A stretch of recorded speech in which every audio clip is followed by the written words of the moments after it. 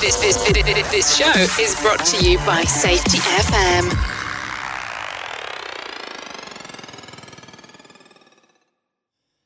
And from the border of liberty, prosperity, and the highway of the north, this is Safety Wars for Tuesday, November 15th, 2022. Okay, good afternoon, everybody. Or evening, wherever you are. Had a little joke. So one of my friends, Dave, from West Virginia Paint, was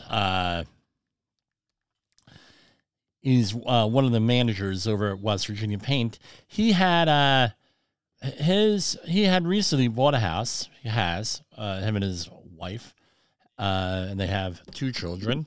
Have bought a house in where my family owns a house in northern New Jersey. And I always I said, Dave, on November 15th, by November 15th, you got to make sure that all the outside work is done. I said, like the raking of the leaves, make sure your snowblower is going, and everything else. So he said, funny, Jimmy, but you know what? I'm going to trust your experience. What do you think happened? We wake up this morning, it's 18 degrees at his house, right? Remember, it was 70 over the weekend, and guess what happened? Now it's snowing there. So I said, yeah, I told you November 15th. And he said, yes, Jimmy. I said, thank you very much.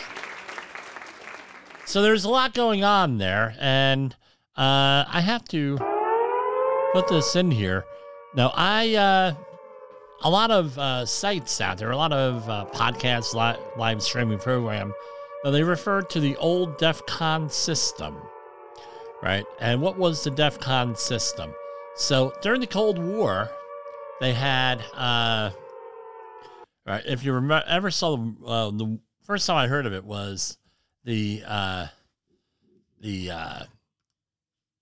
movie War Games with Matthew Broderick and Ali Sheedy, early 80s, I think it was 82 or 83. If you remember, they had the old 5 1/4 inch floppy disks, right? That was featured in the movie, and the modem was actually, you took a phone and you put it in, connected the phone physically to the computer, and this was mind-blowing for us as young kids, 12, 13, 14 years old, because we had never seen anything like this. And then all of a sudden, everybody wanted a computer. And they had mentioned DEF CON, and you get to DEF CON 1, nuclear war is imminent or likely has already begun, and it takes you through 5. I think, regardless of where we are on DEF CON, even if they still have it, I'm not even sure if they still have it, I think our DEF CON level has gone up today. Why is that?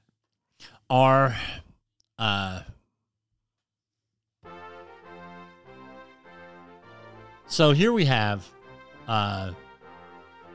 missiles, right, going back and forth, all different types of artillery going back and forth between Russia and Ukraine. And apparently 2 bombs as of this, and this is probably going to change, as of right now, Tuesday evening, 2 missiles missed their mark. At least that's the official story. So Russia has denied that this has even happened. Missed their mark in Lviv, and apparently landed in Poland.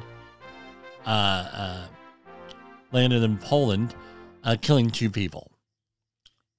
So it's right now. NATO allegedly is in meetings as to how to respond. They call it an Article 5, where an attack on one is the attack on all the NATO countries and everything else, and or is it Article 4, where we're just reconsultating? Now, hopefully, cooler heads will prevail here. So the DEF CON system, right? DEF CON 1 is nuclear war. DEF CON 5, lowest state of readiness. Sort of like after 9/11, they had all those color codes and everything. It's scary. We need everybody to keep cool heads. I don't know how much influence we're going to have here on our leadership in any country. However, prayer. If you believe in prayer, pray. Say a prayer tonight for peace. Something I want to point out, and I'm probably going to do a promo for this whole thing for this program tonight, is we're at 8 o'clock Eastern Standard Time, 5 o'clock Pacific Standard Time, which is afternoon drive time on the West Coast. So I advertise this as an afternoon drive time program. How could I say this without being arrogant? Oh, the hell with it, I'll sound arrogant. A lot of the news we share on this show is the first news, could be considered the first news for the late night talk show hosts, that in the overnight or the first morning, because a lot of the stories here that we talk about are dealing with what went on during today, and we get to them before everybody else. So I'm actually a little bit proud of that, right? So let's just hit off with the news. And article in the New York Times, an op-ed, was what riding a self-driving Tesla tells us about the future of autonomy. A lot of questions are out there whether things can be done with a fully self-driving car or not. I see a lot of potential here, right? But you're taking out the human factor. And even though we have human error, we understand, I've pointed that out to somebody tonight. Look, we have human error all the time, and there's nothing you're going to do about it. No matter how hyper-focused you are, no matter how hard you try. And this is unfortunately or fortunately what we're trying to get out of, or we're going to computer error. Well, a computer cannot always anticipate what is going to go on ahead of you right now. What that other driver is going to do, what the site conditions are, anything like that. If you're on a backcountry road or you're on an interstate and you're going cross country, that's one thing. But I tell you what, drive in New York City traffic or LA traffic. See if you're going to be able to make sense of your environment. And this is where computers and artificial intelligence right now have a problem. One question that I heard about a month and a half ago on another program was this. Pardon me, hold on. A little bit of holdover from COVID. Sorry, I didn't get to the button quick enough. So, and I mentioned this the other day. What's the difference between artificial intelligence and what we have? It's context. So here's a question for you. It was a beautiful sky. The sky was, how do you answer it? You can say the sky, well, most people are going to say the sky was blue or azure, right? And you know that through experience. A computer is going to say it was blue because of probability, because that's the most common thing that people say. Pardon me. Is blue. But what are some of the other things? Clear, sunny, many different things. Computer cannot figure that out because computer cannot feel. Computer cannot think. So that's part of what the issue is. I have all these news stories open and they keep on going and requesting a login. It's very frustrating right now. All right. Walmart has agreed to pay $3.1 billion to settle opioid crisis lawsuits brought by several U.S. states and municipalities, adding to a landmark settlement with rival pharmacy chains. So basically, Walmart is paying $3.3 billion in charges, to settle these lawsuits. Basically, this was the pharmacies are held liable because of they were not mismanaging this stuff. They were found liable for it. I don't know how that's going to impact the stock or anything else, but I guess it's, it's doing, some of the states have got to get paid for managing these things, as well as insurance companies and everything else, if it's the problem that they cause from not doing what they're supposed to. Here we have two related stories here, and it is, hold on, where did it go? All right. So with fentanyl, right, this is another one that is killed something like 110,000 people in this country last year alone. And that's every year. I mean, there is not a family, including mine, that has not been impacted by the fentanyl crisis. My question is this. Our president met with Xi Jinping, the president of China. He was recently reappointed or reelected. I'm not sure what the correct term is, as president of China. Did he actually discuss the fentanyl crisis, since most of the fentanyl comes from China and makes its way through here via Mexico and other routes? I don't know. I hope that things were discussed on this, because I tell you what, we're talking demographic issues here that might have a great impact with everything here. If we say, well, why, what's the big deal with demographic impacts? Why are we discussing them? Well, we talked about one with 110,000 people dying a year, right, in the United States. That could be a big problem. Takes that, and this is, it's not the older people on the population pyramid that are being killed. It's the younger people. That's going to have an impact on the economy and on the long-term economy, because the people aren't in there to participate in the economy. And guess what? Demographics drives the economy. When people buy things, when people buy houses, buy cars, save money, it's all driven by people it's all driven by demographics.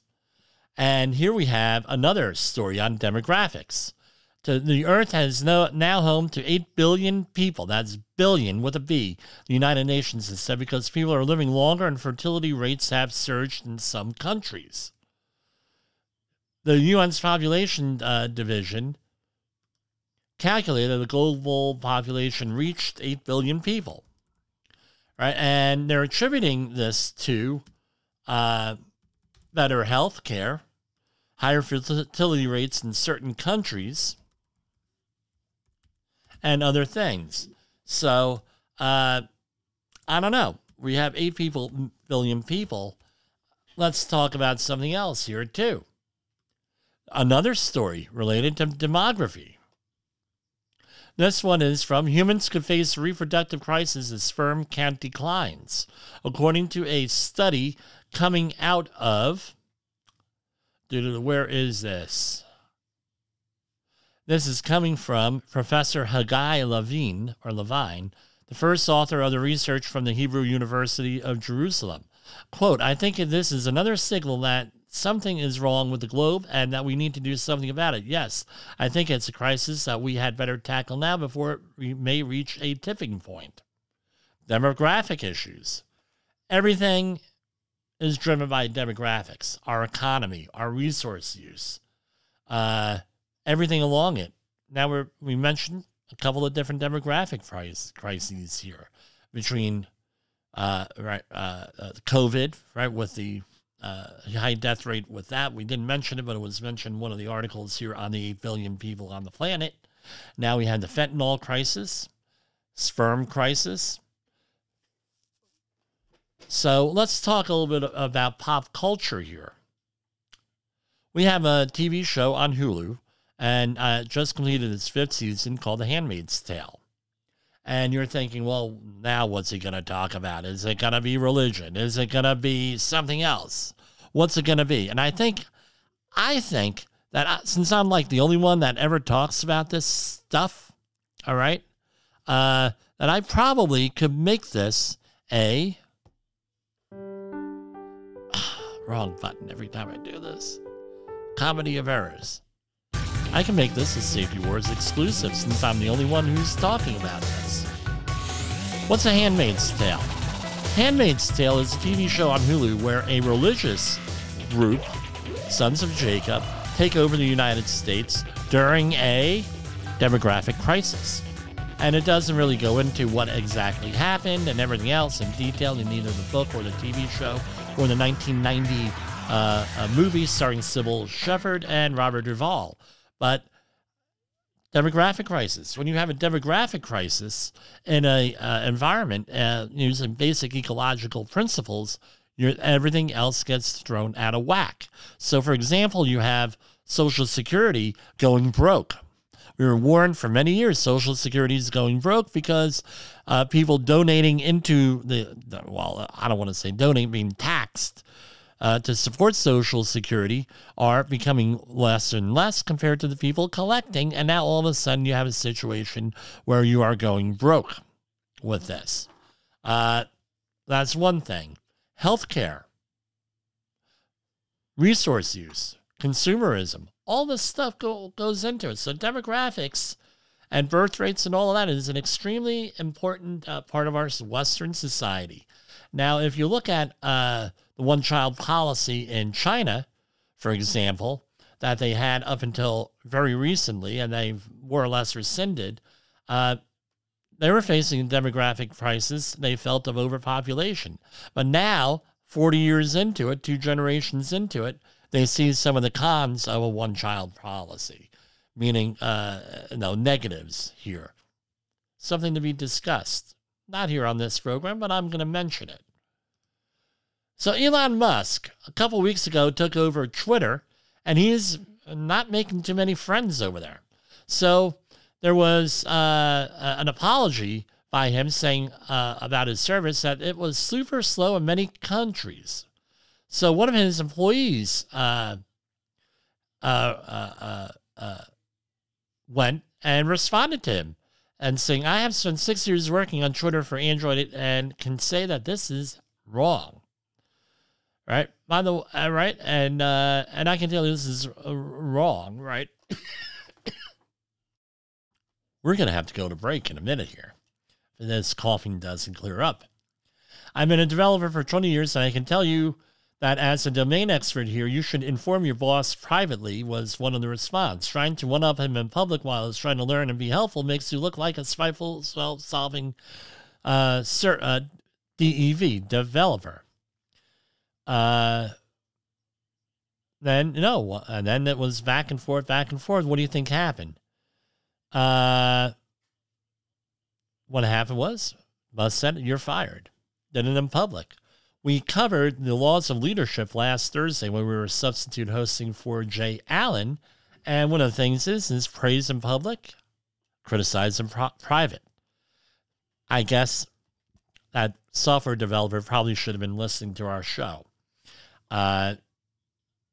And Musk should know better than he would have been better just to take it rather than just, in my opinion, try to escalate this and say, well, you're fired. I don't know. Pain for pain doesn't work. We know that from our HOP philosophy. And you cannot, public arguments is stupid, especially with a company. I mean, it's usually not a very good outcome for anyone involved.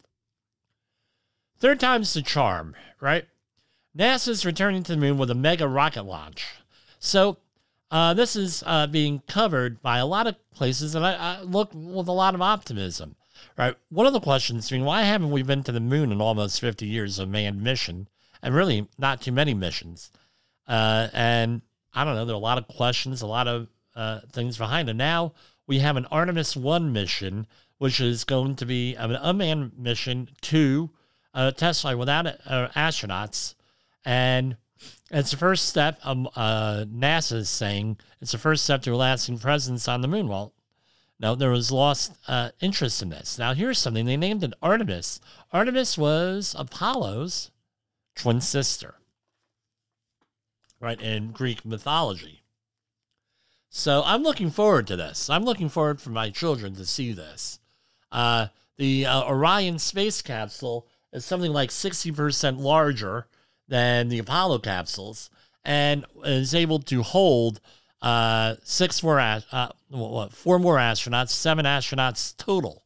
I was listening to Richard C. Hoagland on this last night from another podcast, not on Safety FM, but he's actually was one of the original reporters on the Apollo mission and wrote a lot of the big chunk in the press guide for the Apollo missions, which are still pretty relevant for today, for the sections that he wrote.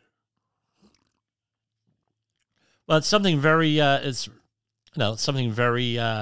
interesting here. I'm looking forward to our return to space. We're going to go and take a brief break right now with a commercial. You are listening to Safety Wars. Tomorrow's Safety Today. In the professional safety community, communication and planning are just a few keys to your program's success. The question many practitioners have is, where do I start? Dr. Jay Allen, the creator of the Safety FM platform and host of the Rated R Safety Show, has built a global foundation to help you along the way. Go to safetyfm.com and listen to some of the industry's best and most involved professionals, including Blaine Hoffman with the Safety Pro, Sam Goodman with the Hop Nerd, Sheldon Primus with the Safety Consultant, Jim Pozell with Safety Wars, Emily Elrod with Unapologetically Bold, and many others. As individuals, we can do great things, but as a team, we become amazing. Dial into safetyfm.com today and surround yourself with a powerful force of knowledge and support. OSHA recordables, first aid cases, catastrophic losses. You want answers? So do I.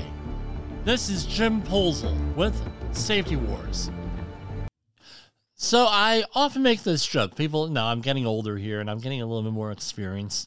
I actually, the other day, got my first senior citizen discount. They don't even ask. They just give it to you. And I'm like, My wife says, Jimmy, maybe it's time you get a haircut. And you could look handsome like Jay Allen. But anyway, that's what Alan Warford said also. He was also on our network. When I substitute those, make sure you get a haircut. You can then no one, So I think you can tell the difference between me and Jay Allen. That's my opinion.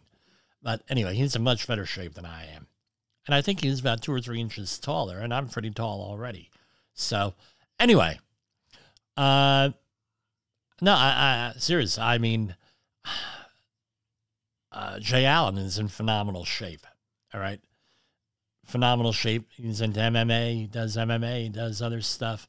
I mean, you're talking, I wish I could be like Jay Allen. Right? Just 6 months into a statewide ban on single-use paper and plastic bags, billions of these bags have avoided circulation in New Jersey, advocates say. So what does this have to do with my age? I'm often asked, how old am I? I said, I'm old enough to remember when plastic bags were going to save the rainforest in 1982 and 1983. And they banned, and paper bags went away, and now they're back. Paper bags. So, now you're going to say, well, what's the difference? Well, plastic bags, we have a huge plastics problem in the world. A lot of pollution. If you want to go and go to Google Allison Teal, Allison's Adventure. She does a program on the Maldives Island and a short movie on, she's also known as the female Indiana Jones, where she actually goes and does a huge story on the Maldives and all the plastics down there. And now plastics, the reason why these bags were always foisted on us in the 80s were that it's biodegradable. Now we know that we have microplastics in every part of the food chain, pretty much all over the world. In the oceans. That's where they end up. And that can't be good for the environment. So we went back to banning paper bags in many states, including New Jersey and New York. Apparently, it's a good thing. But now we have other problems, right? There's costs and benefits to everything. Okay, we're not getting those disposable bags. However, people are going around with these other bags, right? Reusable bags. And guess what's happening? Which I can never remember to bring into the store, right? With me when I'm shopping, because it's usually I get a phone call or I call, Jimmy, go and get whatever. Tonight, Jimmy, you got to make a guacamole run because we're doing taco night tonight. I said, okay, I'll get guacamole. And of course, you go there and you find other things, including a bouquet of flowers for my wife. But anyway, they had, no, I didn't do anything wrong. But anyway, at least that's what she's saying. But anyway, you find all this other stuff. What's happening? These bags are getting very grody. They're getting very disgusting, very whatever. So they have to be cleaned periodically because they get dirty. That's something a lot of people don't and apparently don't do. So plastic bags into this reusable stuff is great that they're going back into paper bags. You can find a plastic bag unless you buy it on Amazon or something. And, clean, good for the environment. And we're talking about safety here, and safety, environmental safety is a good thing. But the thing is, right, you may have other issues with this. Right now, you got to always carry around bags. We're not going to do that story here. So here's some California news.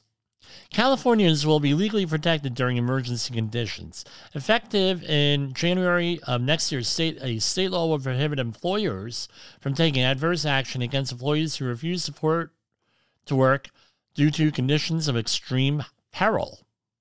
Wow. So, what is this? The workplace is an emergency affected area, and the employee has reasonable belief that the workplace or worksite is unsafe, or the employee has been ordered to evacuate their home, workplace, or worksite, or their child's school has been ordered to evacuate. So, this is a little bit different from the federal law, the federal stuff, right? Under OSHA, as long as an employee is making a good faith effort to resolve a safety issue, they don't have to participate in the job, right? Meaning you cannot say F you and leave. You can't do that and expect to have whistleblower or any type of legal protection. You have to make a good faith effort. So you can say, well, look, I'm not going to do X, Y, and Z, but I'm going to wait here. I'm not doing it. I'm not leaving the job. Chances are you have a better chance in arguing wrongful firing.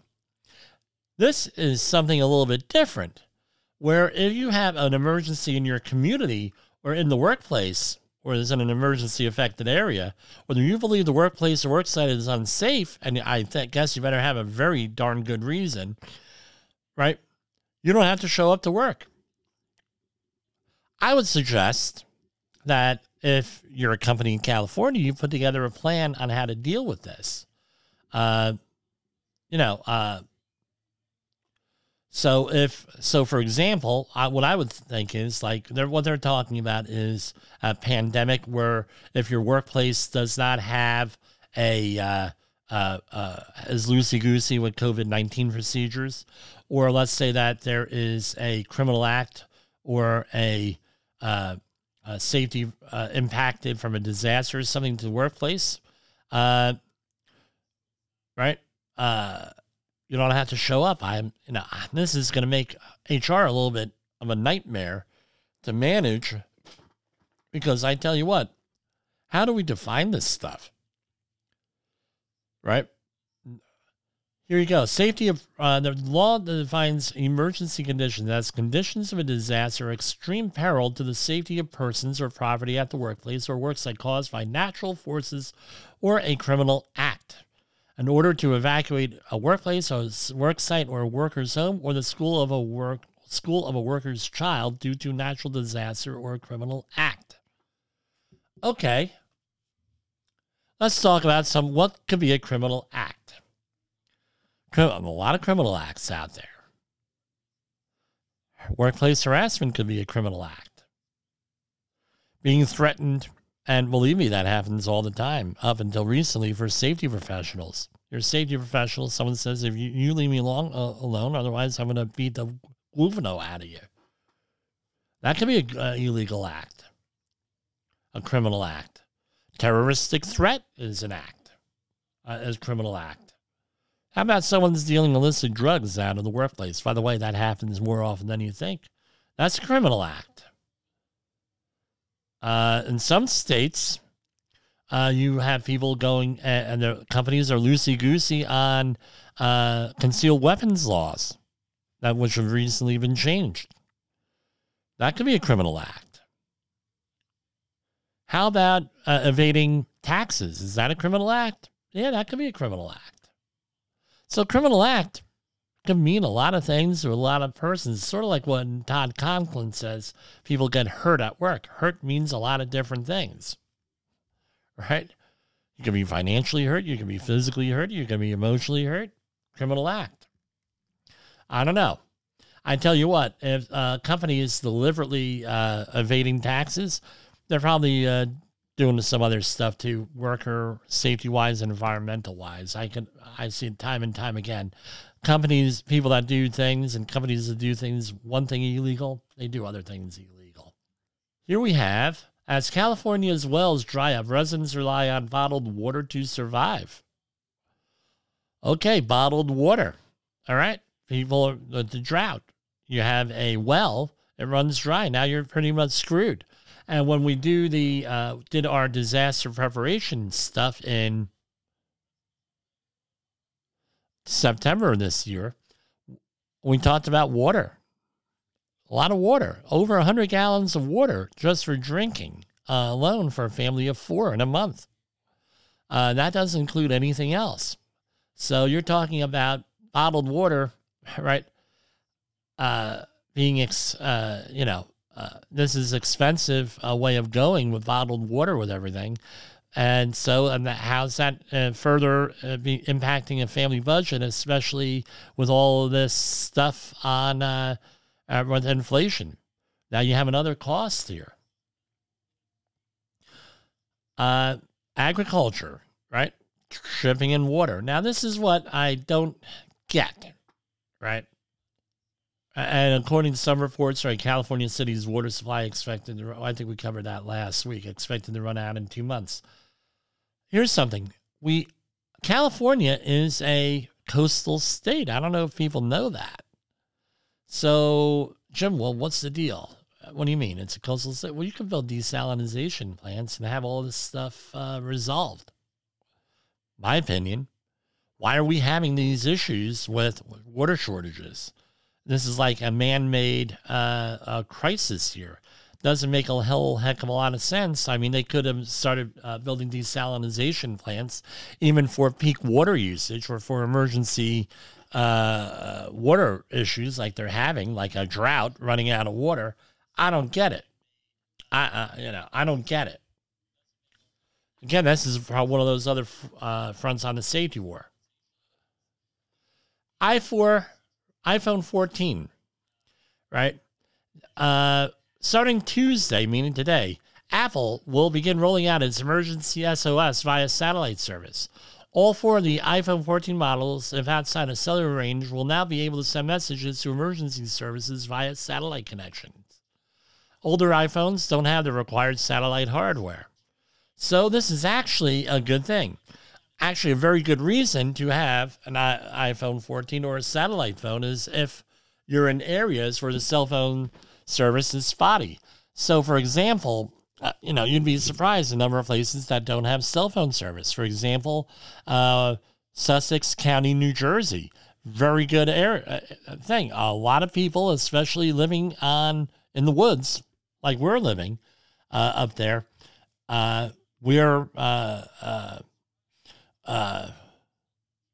we do not have good cell phone connections. So everybody has an old-fashioned phone, either a wired phone, a corded phone, or we have it through our internet service, a phone. Why? In case we need to have an emergency. You dial 911, that calls you. You don't have to deal with lost call, drop calls, or anything. It goes directly to the appropriate emergency service, and you have your thing, and you have your address and everything else in there, right? All part of emergency planning for your household, for your business. You don't want to rely on only a cellular phone unless you can help it for contacting emergency services. something that you need to consider, right? So my opinion, investigate. Now, a lot of people have a love-hate relationship with have a love-hate relationship with Apple. I get it, you know? Okay. We mentioned, and for whatever reason, it did not get what do you call it? Recorded last night on my podcast or on this program I was going to release it. It's on gas cans. So the question is always, can you legally use a red plastic gas can, consumer grade gas can on your job site? And the answer is probably not. Why? Gasoline is a class 1 flammable and combustible liquid. So what do you need? You need some type of a can, right? It was also known as a safety can. This is all in 29 CFR 1926-155 if you're on a construction site, or subpart F, 1926 subpart F, right?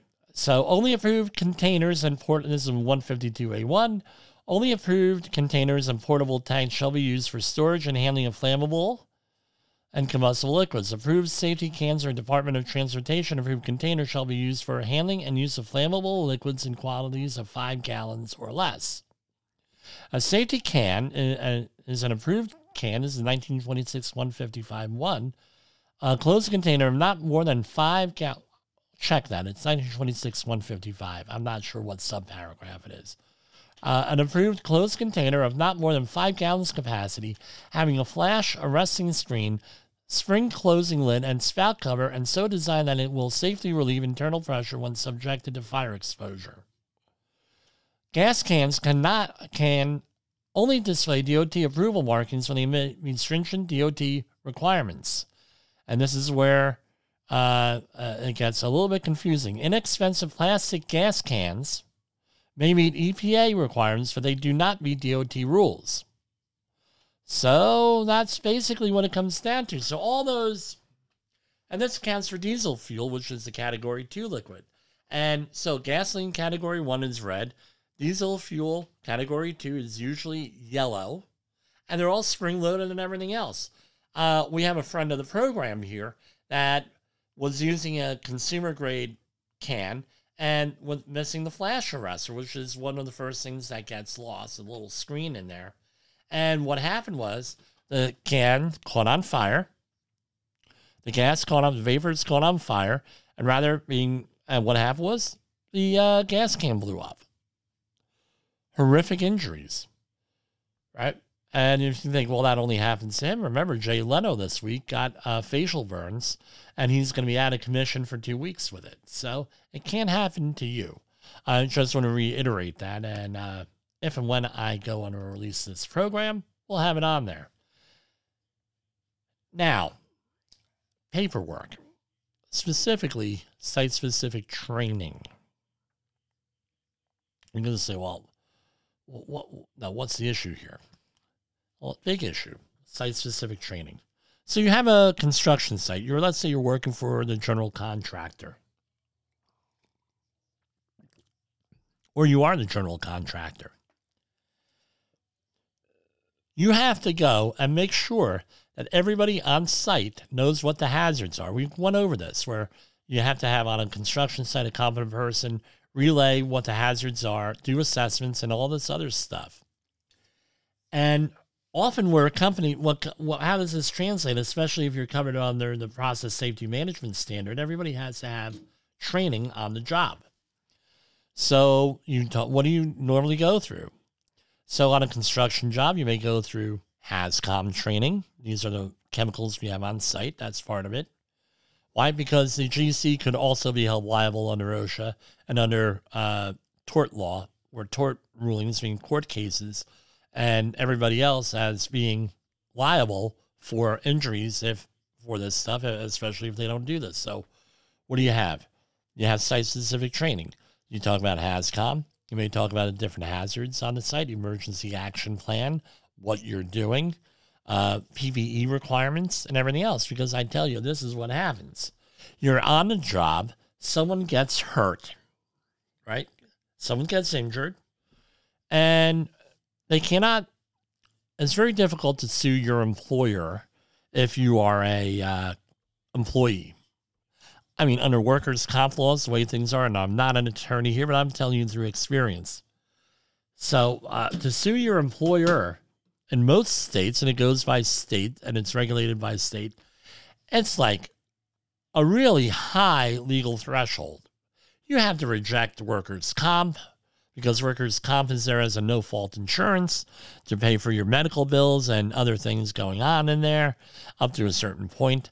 And anybody who I have who has returned to work after a workplace injury that's been on workers' comp that I've had to manage or be involved in, my first question was, so, how is workers' comp dealing with them? Oh, Jimmy, it sucks.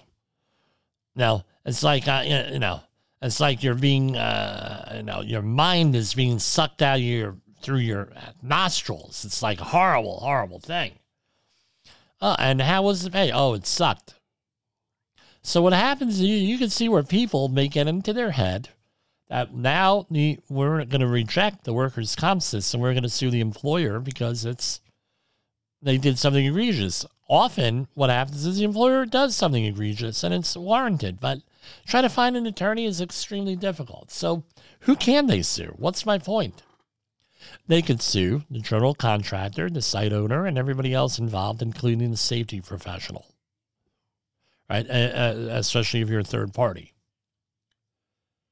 What's the first thing that the attorney is going to read about? My client did not know the site rules. Here's another thing. If you want to fire someone and they want to sue you for wrongful firing, bring in the union. My client, my union member, my union brother or sister did not know the site rules. Oh, really? If you do not do site-specific training, guess what? They got a leg to stand on. If you do site-specific training, you have one more thing, right, to protect you from your liabilities and everything else. And also you need everything else involved in a robust safety program. You need to have disciplinary actions. You have to have enforcement of the rules equally throughout and everything else that goes along with it. So what happens? You're not enforcing the rules or you're picking on my person here, my client and everything. Now you're in trouble with that also. So none of this counts. So you have to make sure everything's uniform. So this brings us to what we're dealing with here today. I get a phone call from a new client, and the new client says, it's our understanding that the last job that you worked on, you had a automated system where you would scan a QR code and it would take you to a website. Hold on. Pardon me, I still got this breaking up here, going into coughing fits. Where I'm having a problem tracking the people getting site-specific training, and there's an app for this. And I got them in contact with the app people that we use, that we've been forced to use with this. I said, look, don't think that you're going to go and do this training through an app, because we know that passive training is the least effective, number one. And number two, an app where you're just signing off on things, that your responsibility ends there. You got to enforce the rules. Also, how many people do you have coming on to the job? A lot of people are coming in and out. What system do you have in place to guarantee that everybody is going to go through the training? Because this is what happens. I manage jobs where there may be 2,000 people coming through from the beginning to the end of the job. A lot of people just walk on the job. They say, we don't need site-specific training. Their employers don't give them site-specific training. And now they're lost in the workforce among 2,000 other people on the job, or 1,000 people, or 500, whatever it is. Once you get above 25 or 30 people, there may be people in there so that you're not going to miss. And guess what? Those are the people who are normally going to get hurt And they're going to say, I didn't get any training and you're liable or you're at fault. And you, the safety person, gets blamed from them not having training, let alone that the site supers and everybody else don't tell you that you have new people coming on. And by the way, if you have any measure of facial blindness, it's a nightmare to manage here. I mean, it's a nightmare. And you say, well, Jim, what do you mean? I don't know. Everybody looks the same, especially when they're in hard hats and safety glasses. You're not going to recognize anybody. And you can say, well, Jim, what's the issue? What's the big deal? Those are the people who are not getting that are probably going to get hurt. How do people circumvent these systems? Unless you have a absolute way of identifying people, I've seen, hey, we have a 15-year-old at home we're going to throw him $100 and he or she is going to go and do all of the site orientations for everybody. Right? So again, just because you have a system, now you need someone to administer a system, especially if it's an app. You find out how many people are not very tech savvy also. So if you want to go, how can I say this nicely?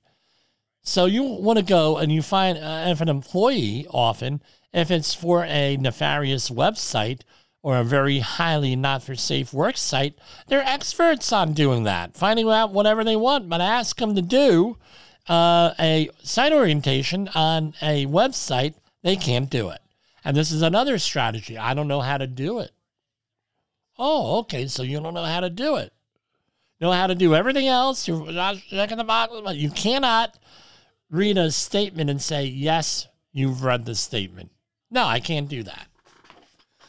Literacy issues. We talked about literacy here over the years on this website, on our podcast and on our program. What if you're dealing with an illiterate workforce? How are you going to manage that? You're now giving them a computer app to read and everything else. Oh, now you got to manage that. How about bilingual? Let's say that you have a crew that only speaks Hindi. That's all they speak. I've come across crews that only speak Hindi. They don't speak English. Now, how are you going to manage that? That has to be managed. I remember going on to a job site where, being on a job where the foreman says, well, he thought he was going to get around site-specific training. He says none of my people could read English or Spanish.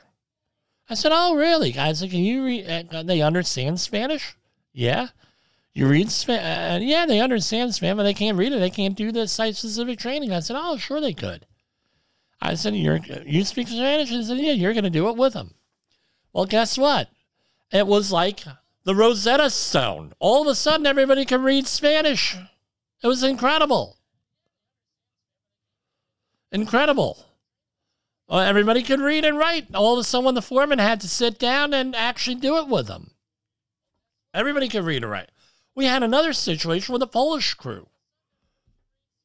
Nobody knew English. Nobody knew English at all. They don't know English, Jimmy. You got to work through this Polish guy. You get this interpreter, and the interpreter is saying something different.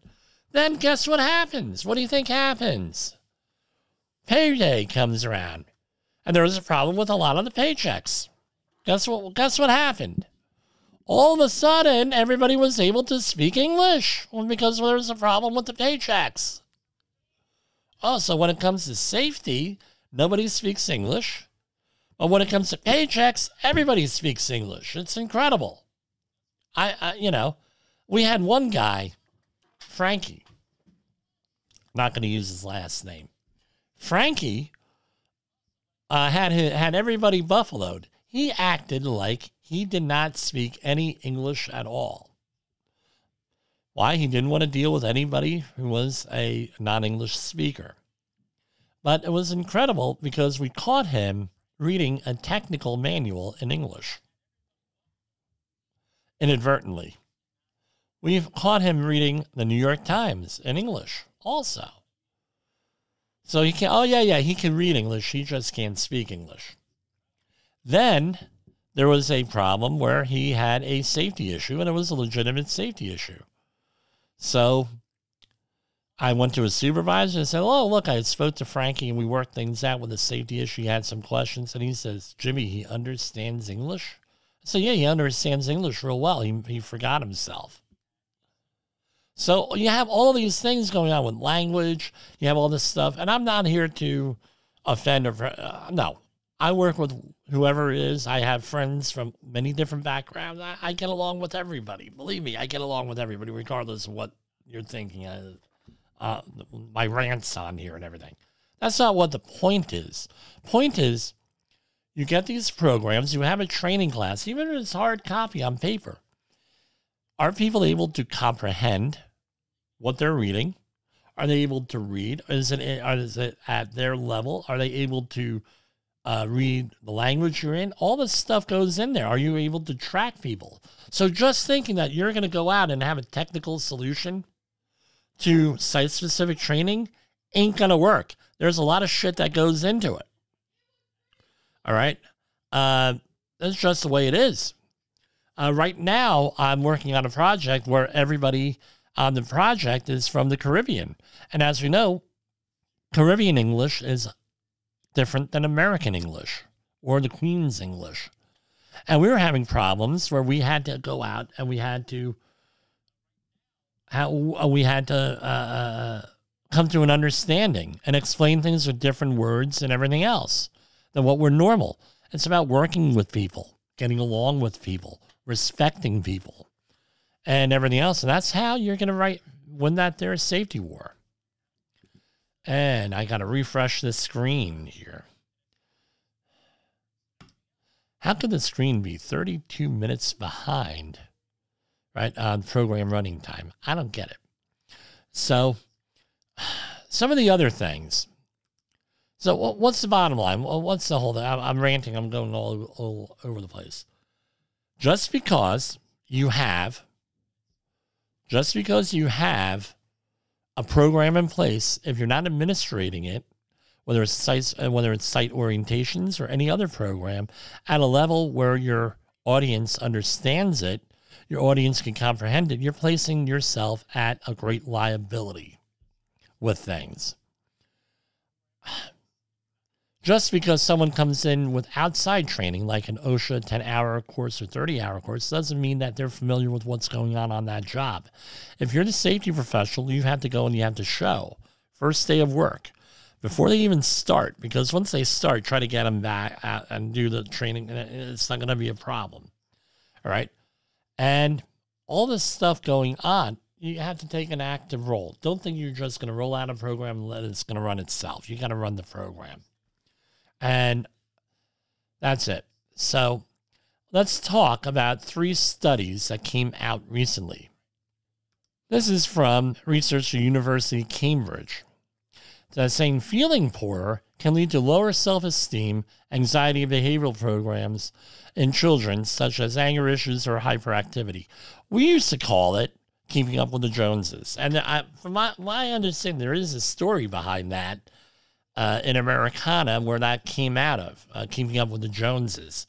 But this is what I tell. There's a story, a song. I'm not allowed to play music here. By Styx, the old group from the 1970s, called The Grand Illusion. And they probably need to update it. And what was the song about? The song was about TV and the ads and the newspapers and everybody else tells you how your life should be, and that's someone else's fantasy. A lot of wisdom in there, especially if you're a parent. I tell them, don't worry about what other people are doing. This is what I tell my kids. Worry about what you're doing. Right? Because, especially with the social networking, right? Well, when you they're doing this, they're going. I said they're not doing any of that. What do you think? They're living some type of gifted life here, out there. Your friends are going through the same struggles you're going through. Many of them, they may be a little bit different, and guess what? We're there to help guide you through these struggles and teach you how to deal with this stuff. You know. And again, it's feeling, right? Try to quantify it. All right. And they say, well, other families have more money. Yeah, they do. But look at what their parents have to do to get that money, right? Think of it that way. Opportunity, everything else out there. That all goes into it. Here you have exposure to outdoor lights at night can cause a significant increase in diabetes. This is a story out of Shanghai, China, right? Where metabolic stress and the stress of nighttime work, especially if you are, right? If you're managing people at night, many different health effects. So there was another study on this. Pardon me. Here we have another one. This is from Australia. An immunotherapy gel can end the use of painful chemotherapy for some cancer patients, where they actually go, and they've been testing this on dogs, where they are able to do cancer surgery removal, and then they're able to put an ointment on there that they're hopefully going to reduce the risk of a recurrence of cancer. Pretty nifty things on there on the cancer front. So this is what I want everybody to do tonight. Because we have the impending incident here in Poland, I want everybody to say a prayer. I want you to go tomorrow into work energized and ready to fight that safety war that we're always talking about. For Safety Wars, this is Jim Posel. The views and opinions expressed on this podcast are those of the host and its guest and do not necessarily reflect the official policy or position of the company. Examples of analysis discussed within this podcast are only examples. They should not be utilized in the real world as the only solution available, as they are based only on very limited and dated open source information. Assumptions made within this analysis are not reflective of the position of the company. No part of this podcast may be reproduced, stored in a retrieval system, or transmitted in any form or by any means, mechanical, electronic, recording, or otherwise, without prior written permission of the creator of the podcast, Jay Allen.